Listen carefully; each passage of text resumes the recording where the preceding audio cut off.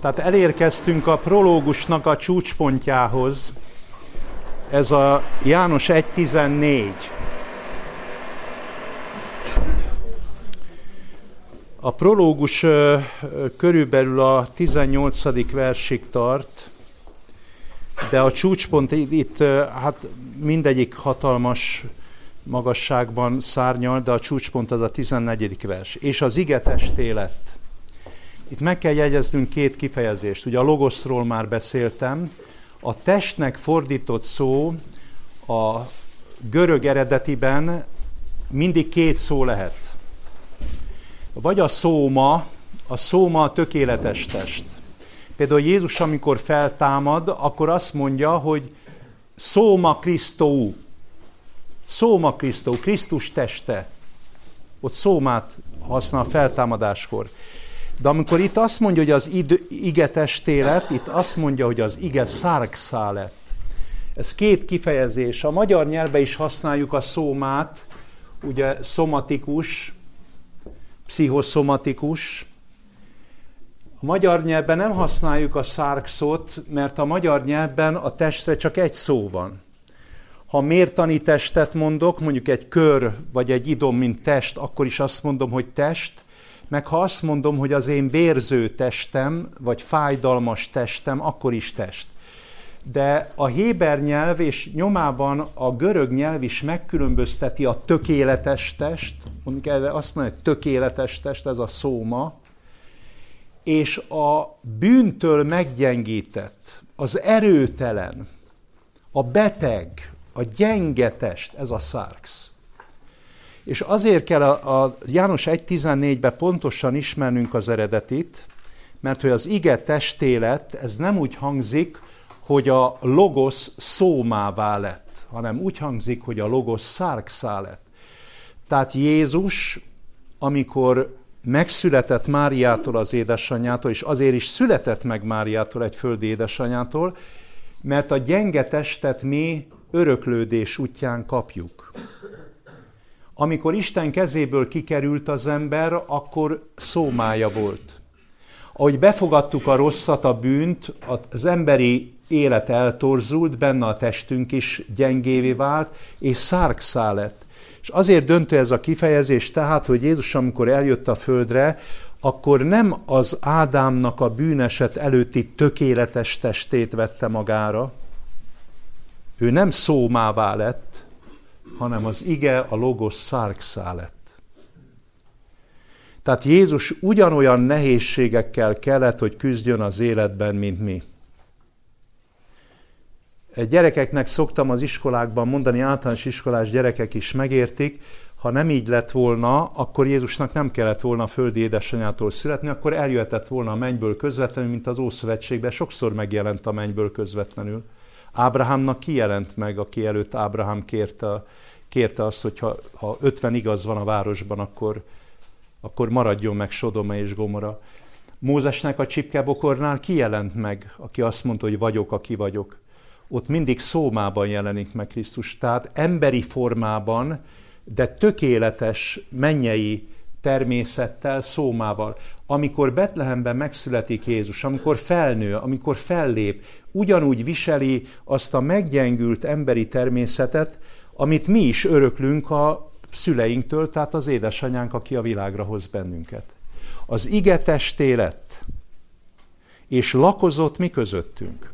Úgy élt mi közöttünk, mint hogy a személyisége isteni volt, de a természetében ugyanazokra a problémákkal kellett megküzdeni, mint nekünk embereknek. Nem csak fáradt volt, nem csak éhes volt, hanem ugyanúgy belülről kísérthető volt, mint mi. Jézusnak ugyanúgy kellett küzdeni az emberi természettel, és ezért a csúcspontja itt a prológusnak, láttuk az ő dicsőségét, mint az Atya egyszülöttjének dicsőségét. Dicsőség, ugye ez nagyság, ugye keveset használjuk már ezt a szót, nagyság. Mitől volt nagy Jézus? Miért minden ember számára mérték, példa, minta Jézusnak az egész élete és jelleme? Mert teljes volt kegyelemmel és igazsággal.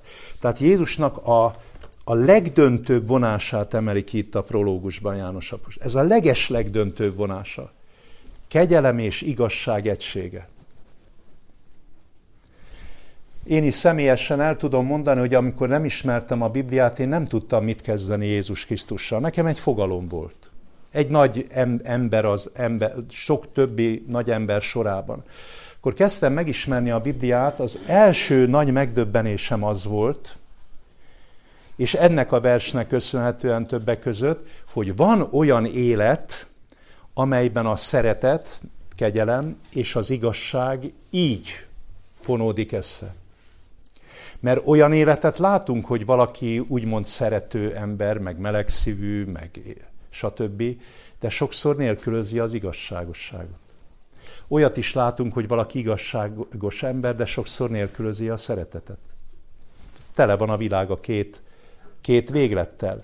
De olyan valaki, aki szeretve is igazságos marad, és igazságosan is szeret, ilyet egy valakinél látunk. És ez Jézus Krisztus. Aki amikor szeretett, ugyanakkor igazságosan szeretett. Nem hagyott rá mindent az emberekre, vette a bátorságot, hogy fedjen is, dorgáljon is, de mindezt szeretettel tette. A szeretetében mindig ott volt az igazság. És amikor igazságosan mondott valamit, az nem annyit jelent, hogy durván mondott volna, vagy kegyetlenül mondott volna, mindig ott volt az igazság képviseletében a szeretet. Ezt mondja ki János apostol, hogy ezért volt rendkívüli számunkra Jézus. Ezért akarjuk az egész életünket hozzáigazítani, mert én is ilyen ember akarok lenni, mert ugye sokszor mondják az emberek, hogy én igazságszerető vagyok. Hát persze, igazságszerető, csak úgy odavágsz, hogy a másik ember majdnem belehal.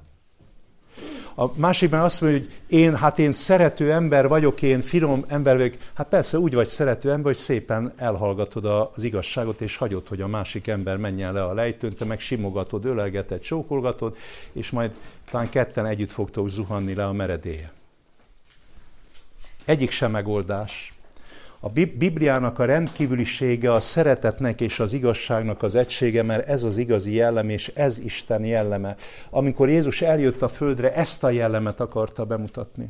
Hogy mi is ilyen emberekké válhatunk, és akkor leszünk teljes értőké és boldog emberek, ha ilyenekké válunk.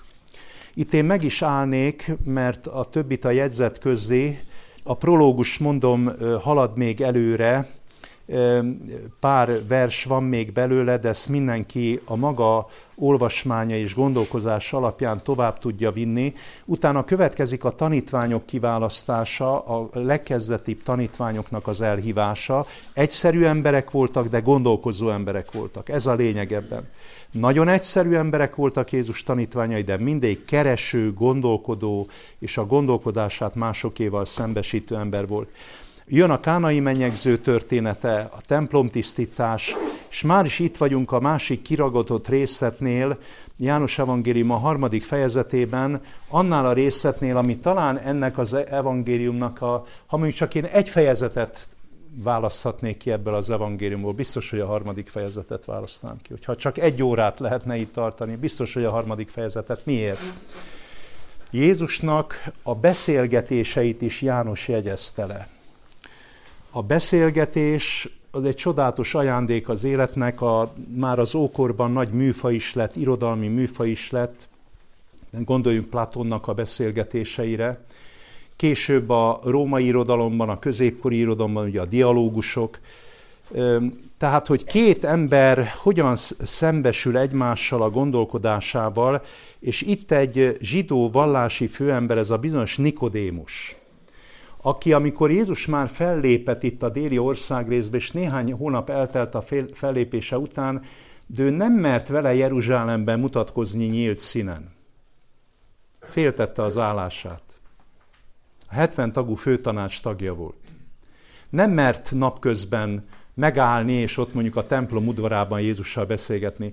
Éjszaka ment el hozzá, mert kifigyelték, hogy Jeruzsálemnek, az ősi városnak a keleti részén van az olajfák hegye, itt van a templomhegy és a templom, Jézus itt a Kédron patakján ment be a városba és tanított, de éjszaka, mivel hát meleg égövön vagyunk, az olajfák hegyén a Getsemáné majorban szokta az éjszakákat eltölteni. Ha nem ment el Betániába, hanem Jeruzsálemben maradt, akkor itt éjszakázott. És Nikodémus egyik éjjeli alkalom során fölkeresi Jézust, hogy válogatott kérdéseit elébe terjeszthesse. És ennek az éjszakai beszélgetésnek egyetlen egy személyes fültanúja volt, ez János apostol. A többi tanítvány vagy aludt, vagy hát ugye Lukács nem volt tanítvány, egy görög orvos volt, később járt mindennek utána, de ennek nem járt utána. Itt János a korona tanú, és János jegyezte le ezt a döbbenetes nagy beszélgetést. Volt pedig a farizeusok között egy ember, a neve Nikodémus, a zsidók főembere. Ez jött Jézushoz éjjel, és mondta néki. Ha valaki éjjel jön beszélgetni, ez egyrészt negatív dolog, mert miért nem nappal beszélget? Ugye hát azért nappal jobb beszélgetni, mint éjszaka. Hát fáradtak vagyunk éjszaka, de azért jött éjjel, mondom, mert gyáva volt. Tehát egyrészt gyávaság, félelemből jött éjszaka.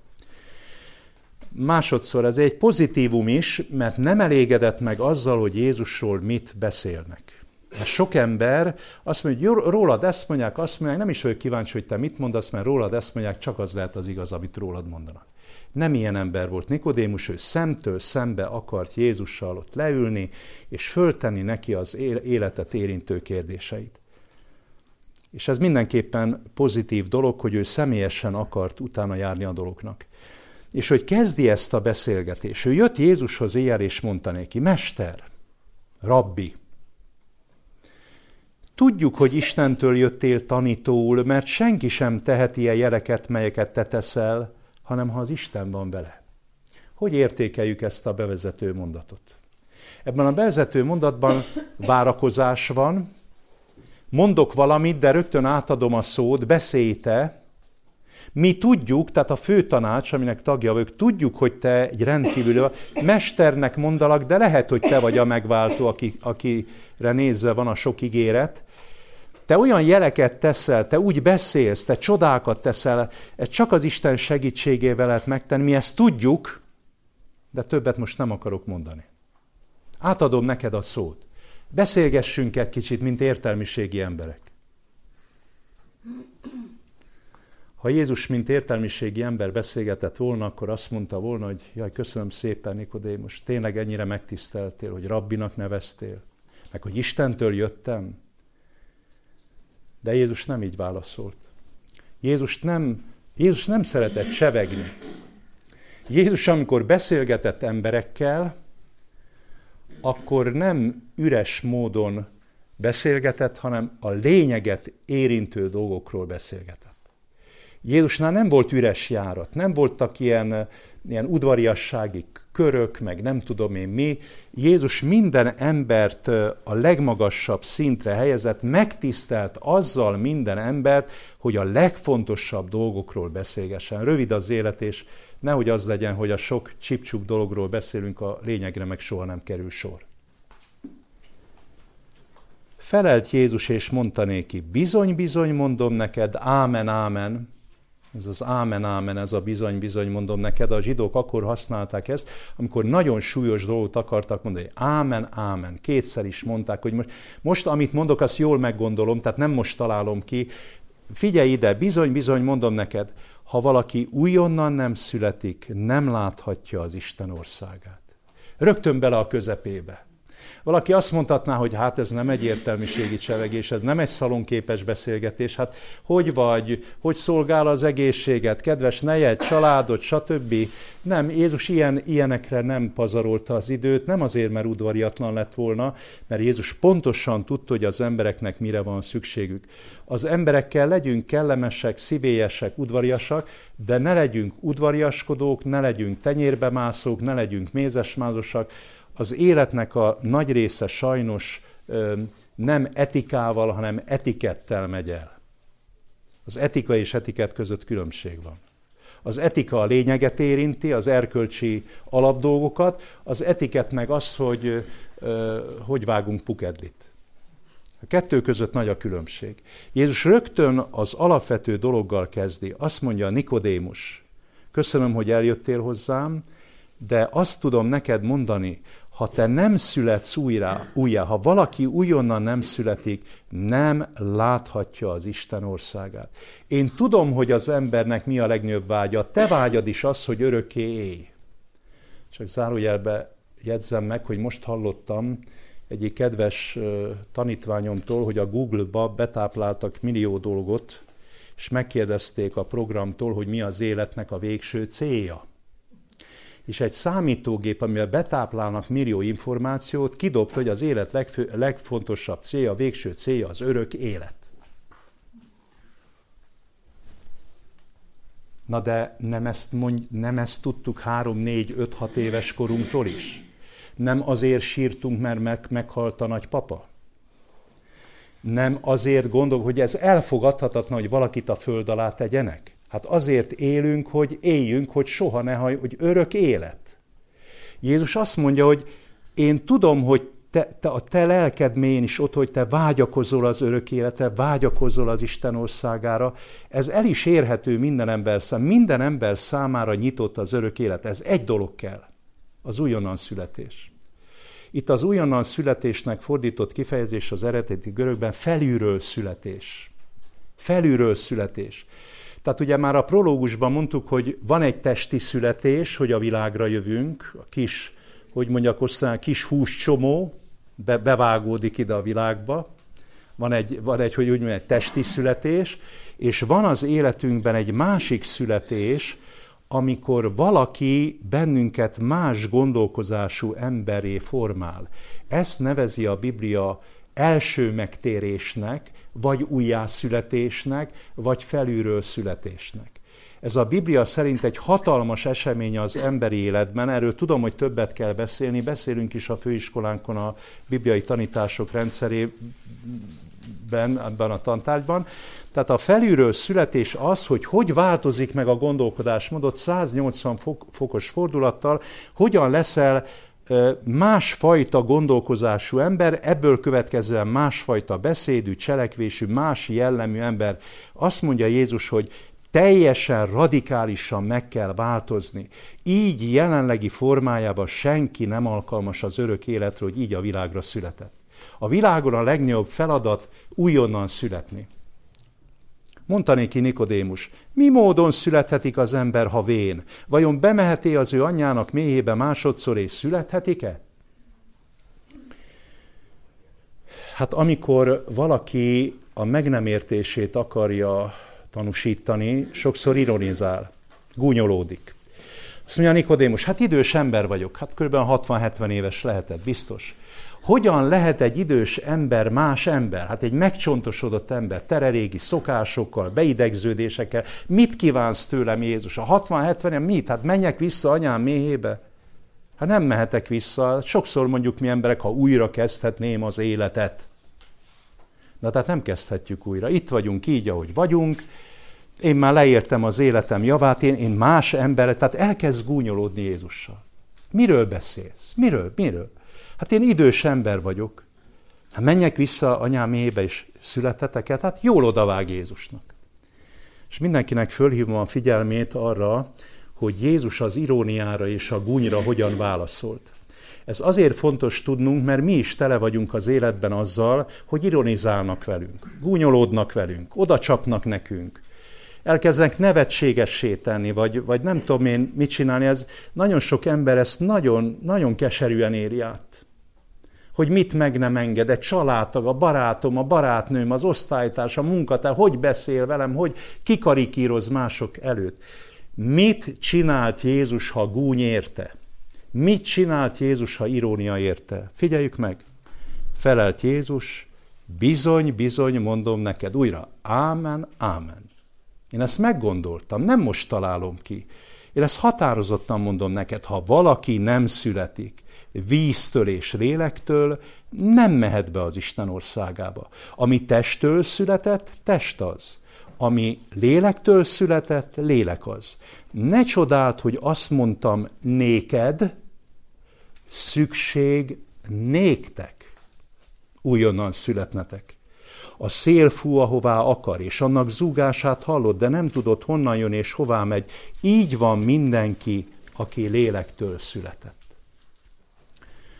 Mi az iróniára a legjobb válasz? Soha ne válaszoljunk iróniára iróniával, gúnyra gúnnyal. Hanem erősítsük meg azt, amit mondtunk, mert ha az egy biztos dolog, amit mondtunk, és azt újra megerősítjük a másik ember előtt, akkor kénytelen lesz megint azzal foglalkozni. Az irónia az tulajdonképpen ki akarja siklatni a beszélgetés menetét, és elkezd vagy viccelődni, vagy félreterelni, és akkor majd valami kátyúba kikötünk. Azt ott meg cuk-cuk-cuk megyünk lefelé. Jézus ezt nem engedte meg. És nekünk is példát ad Jézus, hogy sértegetnek az emberek. Az az ő bajuk, nem az enyém. Ironizálnak velem az emberek? Az is az ő baja, nem az enyém. Sajnálatra méltó az az ember, aki nagy kérdéseket gúnnyal, viccel, iróniával akar megoldani. Ne vegyük fel a kesztyűt, ne engedjük magunkat provokálni, soha ne vegyük fel a kesztyűt. Jézus most részletesebben megfelel. Előbb csak azt mondta, hogy valaki újonnan nem születik, nem láthatja az Isten országát. Most már azt mondja, lélektől és víztől. Elmondom, hogy nem is azt kértem én, hogy te magadat szüld újjá, mert ugye tudjuk jól, hogy csak Münchhausen báró tudta magát fölemelni. Egyetlen egy személy van az egész világ kultúrában, aki megfogta a haját és felemelte magát. Több nincs. Az ember magát nem tudja jobb emberré tenni. Lehetetlen. Külső segítség nélkül nem lehetsz más. Ki ez a külső segítség? A Szentlélek. Maga az Isten akar téged más emberré formálni. Maga az Isten dolgozik rajtad, mióta a világra születtél. Maga az Isten keres téged. Ezért a Szentléleknek az egyik jelkép, amit itt Jézus használni fog, a levegő. A levegő a legalapvetőbb elem. Mindig el szoktam mondani, hogy táplálék nélkül 120 napig elélt a Guinness rekordok szerint az indiai fakír. Víz nélkül 3 hétig el lehet élni, és csak utána szárad ki az ember és hal meg. De levegő nélkül 4 és 8 perc. Ugye a gyöngyhalászok vezetik most a világrekordot, de általában, hogyha itt nem lenne ebben a teremben levegő, 4-5 perc után mindannyian meghalnánk. A Szentlélek jelképe, miért egyik jelképe a levegő? Mert Isten mióta a világra jöttünk, sőt, mióta öntudatra ébredünk, felnőttek leszünk, állandóan megközelít bennünket a lelkiismeretünkön keresztül, élethelyzeteken keresztül, ismeret, tudás. A legnagyobb megközelítés kétségkívül már közvetlen módon maga a Biblia, amikor Isten szól. De Isten meg akar bennünket változtatni. De nem erőszakkal, nem kényszerrel. Az a kérdés, hogy ezt mi hagyjuk-e és igényeljük-e. Nem nekünk kell megváltoznunk. Nem a saját erőnkből kell megváltoznunk. Hagynunk kell, hogy valaki csiszoljon bennünket, formáljon bennünket.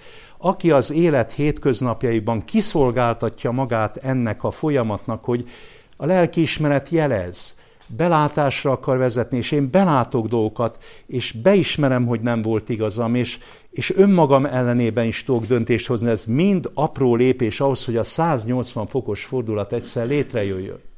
Jézus erről beszél, hogy a lélektől kell újjászületni, és utána ezt majd külsőleg is víztől, ahogy keresztelő János alámerítette az embereket, hogy halljál meg a régi életednek, és egy új életre támadjál fel. Ez a vízkeretségnek az egyszerű szimbolikájának a lényege, hogy temesd el a régi önző énedet, és egy új életre, egy önzetlen életre támadjál fel. Ha valaki nem születik víztől és lélektől, nem lehet be az Isten országába. Ugyanazt mondja, csak mondom részletesen, ami testtől született, test az, és ami lélektől született, lélek az. Ezt miért mondja? Ezt arra a gúnyolódásra mondja, hogy menjek vissza anyám méhébe. Jézus azt mondja, visszamehetnél anyád méhébe, ha lehetne ilyen csoda, hogy újra kezdenéd az életet. Mondjuk újra kezdenéd egyszer, megint nem sikerül, másodszor, megint, mert 10-szer újra kezdhetnéd az életet. Tudod, hogy 10-szerre, 100-szor se sikerülne? Miért? Mert ami testtől született, test az. Mindig önző természettel születsz a világra. Nem, soha, senki nem születik önzetlen természettel. Önzetlen természetet csak az életben gondolkodás, megtérés, újjászületés után ölthet az ember. Ami testtől született, test az, és ami lélektől született, lélek az. Nincs arra szükség, hogy visszamenj anyád mélybe. Ugyanott kezdél, ugyanazokkal a problémákkal találkoznál. Nincs értelme ennek, de ezt nem így mondja, hogy most én, hogy a gúnyolódást most így erőteljesen rakja helyre. Ezt mondja, ami testtől született, test az, ami lélektől született, lélek az. Most jön a legszebb, ami mindig megdöbbenek. Ne csodáld, hogy azt mondtam néked, szükség néktek. Ezt miért mondja így? Nikodémus, ne hidd azt, hogy én bírálni akarlak téged. Ne hidd azt, hogy te rosszabb vagy a többi embernél. Ne csodáld, hogy azt mondtam néked, nem csak néked kell újjászületni, minden embernek. Ezért mondja, a szükség néktek újonnan születnetek. Nem tudom, hogy értjük-e? Hogy megnyugtatja, hogy nem te vagy a rossz ember, a többi meg olyan jó ember, sajnos minden ember önző természettel születik a világra. Ez egy születésbeli rendellenség, ezért nem is vagyunk felelősek tulajdonképpen. Szoktam védekezésül mondani, hogy hát nem nyuszinak születtem. Sajnos nem nyuszinak, vérengző vadállatnak születtem. De az oroszlánból is lehet bárány. Tehát a született természete szerint minden ember önző.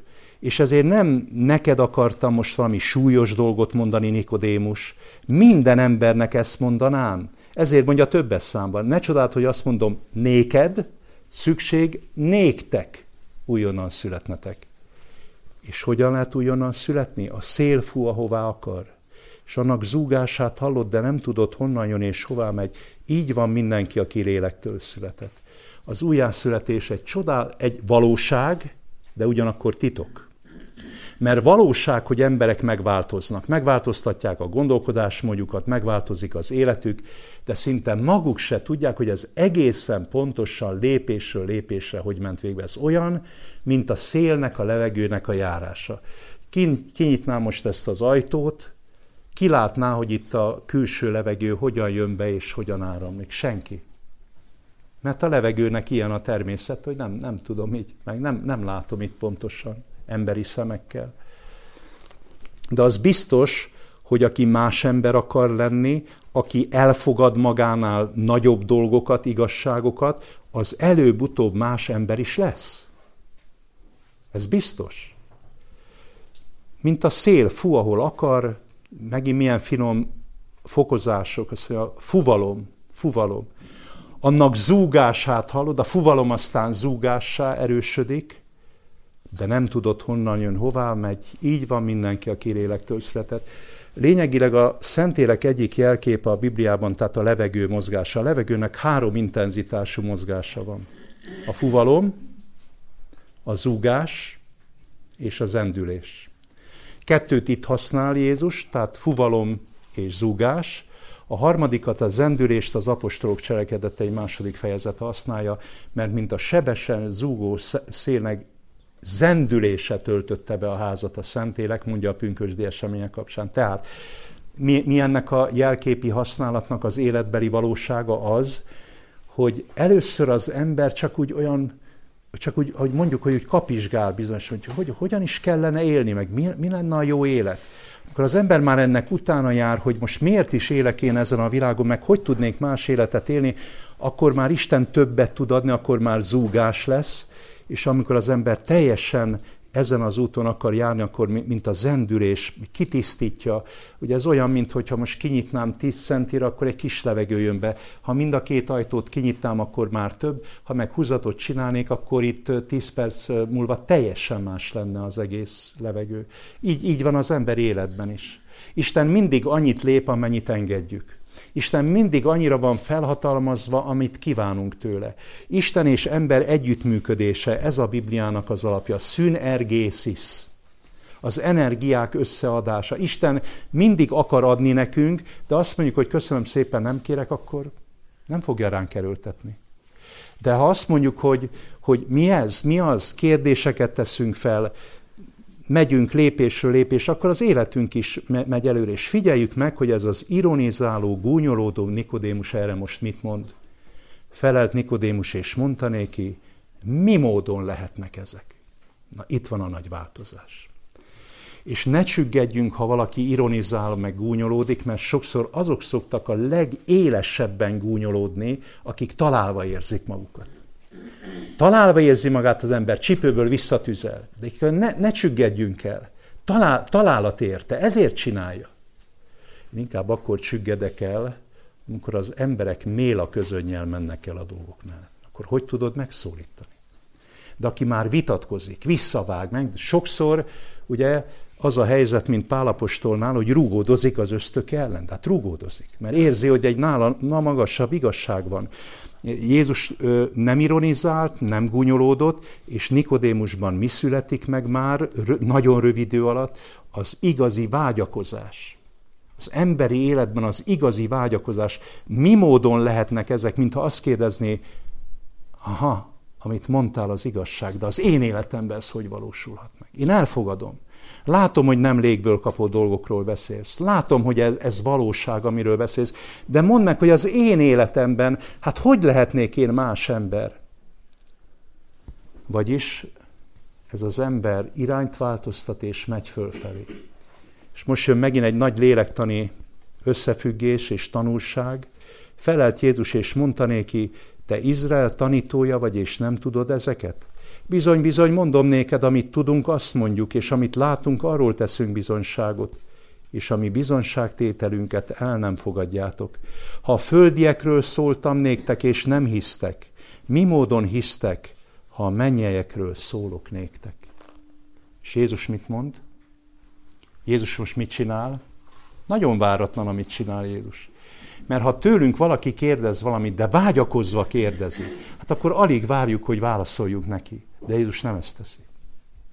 És miért nem ezt teszi? Azért, mert amikor valaki gúnyolódik, akkor hiába illetett kritikával, annál jobban fog gúnyolódni. De ha valaki már vágyakozik, általában az embereket akkor kell bírálni, akkor kell feddeni, akkor kell kritikát elővennünk emberek iránt, amikor jó állapotban vannak, amikor fölfelé mennek, amikor van érdeklődés, vágyakozás, mert akkor elfogadják majd a kritikát. Nagyon súlyos kritika, amit mond Jézus. Azt mondja, Nikodémus, hát neked ezt rég tudnod kellene, amit most kérdezel tőlem. Hát te tanítod a zsidó népet? Te tanítod az embereket? Hétről hétre tanítod az embereket, és nem tudod, hogy miről kell tanítani őket? Idős emberként ezt nem tudod, hát mivel érted le az életedet akkor? Hát rád hallgatnak az emberek. Mi ez? Vakvezet, világtalan? Később Jézus mondja ezt majd Máté 23-ban a farizeusoknak, hova tartozott Nikodémus is, hogy hát a vakok vezetnek világtalant. Hát te Izrael tanítója vagy. Mintha azt mondanánk, neked nem kell kapálni, kaszálni, te olvashatod az írásokat, taníthatod az embereket, évtizedek óta köztiszteletben álló ember vagy, és te mire tanítod az embereket? A nagy semmire? Ez nagyon súlyos kritika. Te Izrael tanítója vagy, és nem tudod ezeket? Tőlem kérdezed? Ez nagyon súlyos kritika. Ha ezt akkor mondta volna Jézus, amikor jött Nikodémus, hogy ne haragudj, most éjszaka, inkább aludnám. Ha akkor mondta volna Jézus, hogy menjek vissza anyám méhébe, akkor Nikodémus fölállt volna és elhagyta volna. De amikor akkor mondja ezt Jézus, hogy mi módon lehetnek ezek, amikor valaki már azt mondja, hát én ez igazság, ezért, de mondd meg, hogy az én életemben. Mindig akkor kell kritizálni, nem akkor, amikor az emberek a rosszat teszik. Amikor az emberek a rosszat teszik, és akkor kritizálod, jól odavágnak. De egy bizonyos idő eltelik, attól fogva, hogy ők valami rosszat tettek, van egy kis átgondolás, van, egyik professzorom mindig azt mondta, distanciát kell adni, hogy distanciához jussanak az emberek. Mert az emberek nagyon egybe vannak szőve azzal, amit csinálnak, de egy kis idő elmúlik, akkor egy bizonyos távolságba jutnak, distanciába, mint hogy reggel veszekedtek a gyerekek, akkor ne reggel fegyelmezzük a gyerekeket, hanem este a lefekvés előtt hozzuk vissza, hogy miről veszekedtetek ti reggel. És este már mindenki fogja tudni, hogy ő miben hibázott. De reggel senki nem fogja tudni. Ennyit a lélektani dolgokról. A Biblia nagyon nagy lélektani összefüggéseket és törvényszerűségeket állít elég. Például, hogy mikor mondd meg a másik embernek az igazat. Nem akkor, amikor teszi a rosszat. Vissza fog vágni. Nem fogja elfogadni. Egy bizonyos distancia képződik, este, vagy egy héttel, vagy 2 hónappal azután szépen szeliden visszahozod, a legerőteljesebb kritikát is el fogja viselni az ember. Ez nagyon erőteljes kritika. Te Izrael tanítója vagy, és nem tudod ezeket. A földi dolgokról beszélek, és nem hiszel. Hát majd akkor hiszel annak, amikor mennyeiekről beszélek? A 13. vers betoldás, az nincs az eredeti szövegben. Az egész új szövetségben 5 betoldás van. Ez nagyon minimális, mert hogy senki sem ment fel a mennybe, hanem az, aki a mennyből szállott, talán az embernek fia, aki a mennybe van, nincs is értelme. Hát Jézus most itt van az olajfák hegyén. Nagyon sok bibliai irattal, Máté 5. fejezetével, János evangéliuma 5. fejezetével, 3. fejezetével próbáltak manipulálni az idők során. Ezt a Bevezetés című tantárgyban tanítjuk, hogy hol próbáltak a Bibliába valami butaságot betenni. Bizáncba sikerült. De amikor felfedezték a legrégebbi kéziratokat, a Codex Sinaiticust, meg a bizáncián előbbieket, kiderült, hogy itt például ez a 13. vers nincs ott. Mert Jézus a kritika után megmondja, hogy hogyan lett más ember az ember. És most jön ennek a beszélgetésnek a csúcspontja. És ez a 14. verstől kezdődő szakasz. Amiképpen felemelte Mózes a kígyót a pusztában, aképpen kell az ember fiának felemeltetnie, hogyha valaki hisz ő benne, el ne vesszen, hanem örök élete legyen. Mert úgy szerette Isten a világot, hogy az ő egyszülött fiát adta, hogyha valaki hisz ő benne, el ne vesszen, hanem örök élete legyen. Látjuk itt a jelzetben, Mózes 4. könyve 21. fejezete nélkül senki nem érti meg Jézus válaszát. Megint egy szemléletes példa, hogy az Ószövetség nélkül nem értjük meg az Új Szövetséget. Felejtsük el a magyar bölcsességet, hogy mi nem olvassuk, mert az a zsidóké, az az Ószövetség. Mit foglalkozom én az Ószövetséggel? Hát nem értjük meg az Új Szövetséget, ha nem foglalkozunk az Ószövetséggel. Hittanórán mindig azt mondta nekünk a Káplán bácsi ott Nyugat-Dunántúlon, hogy gyerekek, én se olvastam az Ószövetséget, nem is értem, de nektek se kell olvasni, mert az a zsidóké. Hát, mint általános iskolás gyerekek elhiszünk, nem, hát miért ne hinnék el egy 30 évvel idősebbnek valamit? A világ egyik legnagyobb hazugsága. Hát Jézus csak ennyit mond, ahogy Mózes fölemelte a rézkígyót a pusztában, úgy kell az ember fiának is fölemeltetnie. Most valaki nem lapoz vissza a Mózes 4. könyve 21. fejezetéhez, vagy nem olvast el és nem érti meg, semmit nem fog megérteni Jézus halálából, áldozatából, és abból, hogy miért Jézus áldozatára van szükség ahhoz, hogy én megváltozzam. Hát mi összefüggés van Jézus golgotai áldozata között, és az én 180 fokos gondolkodásbeli fordulat? Mi összefüggés van? Jézus itt elmondja. Mi volt ez az ószövetségi történet? A zsidók zúgolódtak, elégedetlenkedtek a pusztában. Jöttek kígyók, tüzes pusztai kígyók, megmarták őket, halálra marták, és meghaltak, elhullottak értelmetlen a sok-sok követelőzésükért. Könyörögtek Mózes, hogy járj közbe az Úrnál, és Mózes könyörgött, hogy Uram, vedd el ezt a csapást. Azt mondja az Isten, akkor egy póznára állítsál fel egy rézkígyót, öntess egy rézkígyót, és a zúgolódó embereknek állítsd fel azt a rézkígyót. És aki nem tekint a rézkígyóra, az belehal a kígyómarásba. Aki hittel föltekint a rézkígyóra, az életben fog maradni. Ezt a történetet kell megérteni. Miről szól ez a történet? Ez a történet arról szól, hogy az életünkben minden azon múlik, hogy hova nézünk. Hova nézünk? Ha Istenre nézünk, és arra, amit ő mutat nekünk, akkor Isten, hogy fölfelé nézünk, akkor tud fölfelé emelni. Ha mindig emberekkel foglalkozunk, akkor megyünk lefelé. Ismeretes a régi keresztény mondás, ha el akarsz csüggedni, nézz az emberekre. Ha kétségbe akarsz esni, nézz magadra.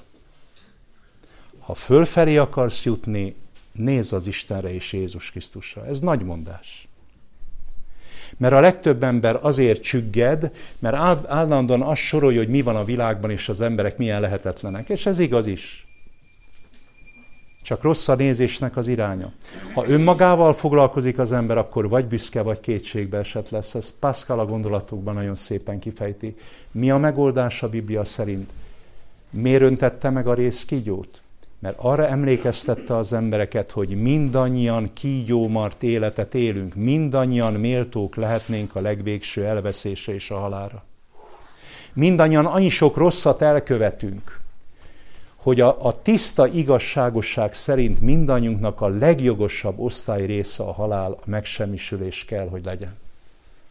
Egy valami ment meg a végső haláltól minden embert.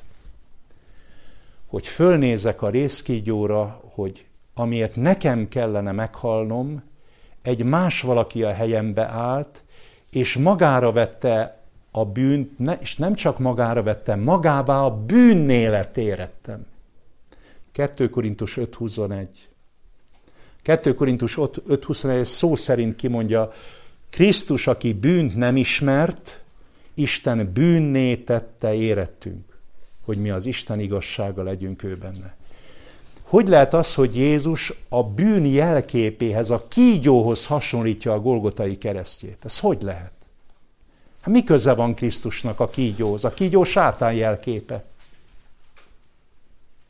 Nem mozdítja meg egy kicsit a fantáziánkat ez a hasonló? Tehát a kígyó a sátán jelképe. Hogy fölemelte Mózes az élszkígyót a pusztába, úgy kell az emberfiának is felemeltetni. Mi köze van az emberfiának a sátánhoz? Hát a semmi köze nincs. De mégis, Isten nem sátán büntette meg. Nem sátánra mondta azt, hogy te mit hoztál ide a földre, hogy beengedett az ember, miféle tömény szerencsétlenséget, bűnök sokaságát, halált, borzalmakat, szenvedést, fájdalmat, betegséget, mit hoztál ide? Nem, Isten magára vette ezeket a bűnöket. Jézust a sátánhoz hasonlítja. A kígyóhoz hasonlítja a Golgotai kereszt felemeltetését, mert Jézus nem csak magára vette a mi bűneinket, maga lett a bűn. Az Isten szemében maga lett a bűn. És az Isten a bűnnek nem tud kedvezni akkor sem, hogyha a saját egyszülött fia azonosul vele. Meg kellett halnia. Ember, te most ezzel a bűnnel játszadozol? Ez változtat meg bennünket, ha ezt megértjük. Hogy én nem játszadozom azzal, ami a Teremtő Isten halálát okozta. Ez azért egy nagy lélegzet kell, és a következő alkalommal itt fogjuk folytatni. De mindenkit kérek, hogy legalább a János evangéliumának most az első 6 fejezetét olvassa el, a jegyzetünkből jusson el a prológus és a Nikodémussal való beszélgetés részletes megértéséig, és itt fogjuk folytatni, mert ez nem egy szünetnyi 20 perc kell, ehhez egy élet kell, hogy ezt a hasonlatot még kiaknázzuk, és járjunk utána ennek a dolognak, hogy Jézus ezt a megdöbbentő hasonlatot miért alkalmazta. Jó tanulást mindenkinek!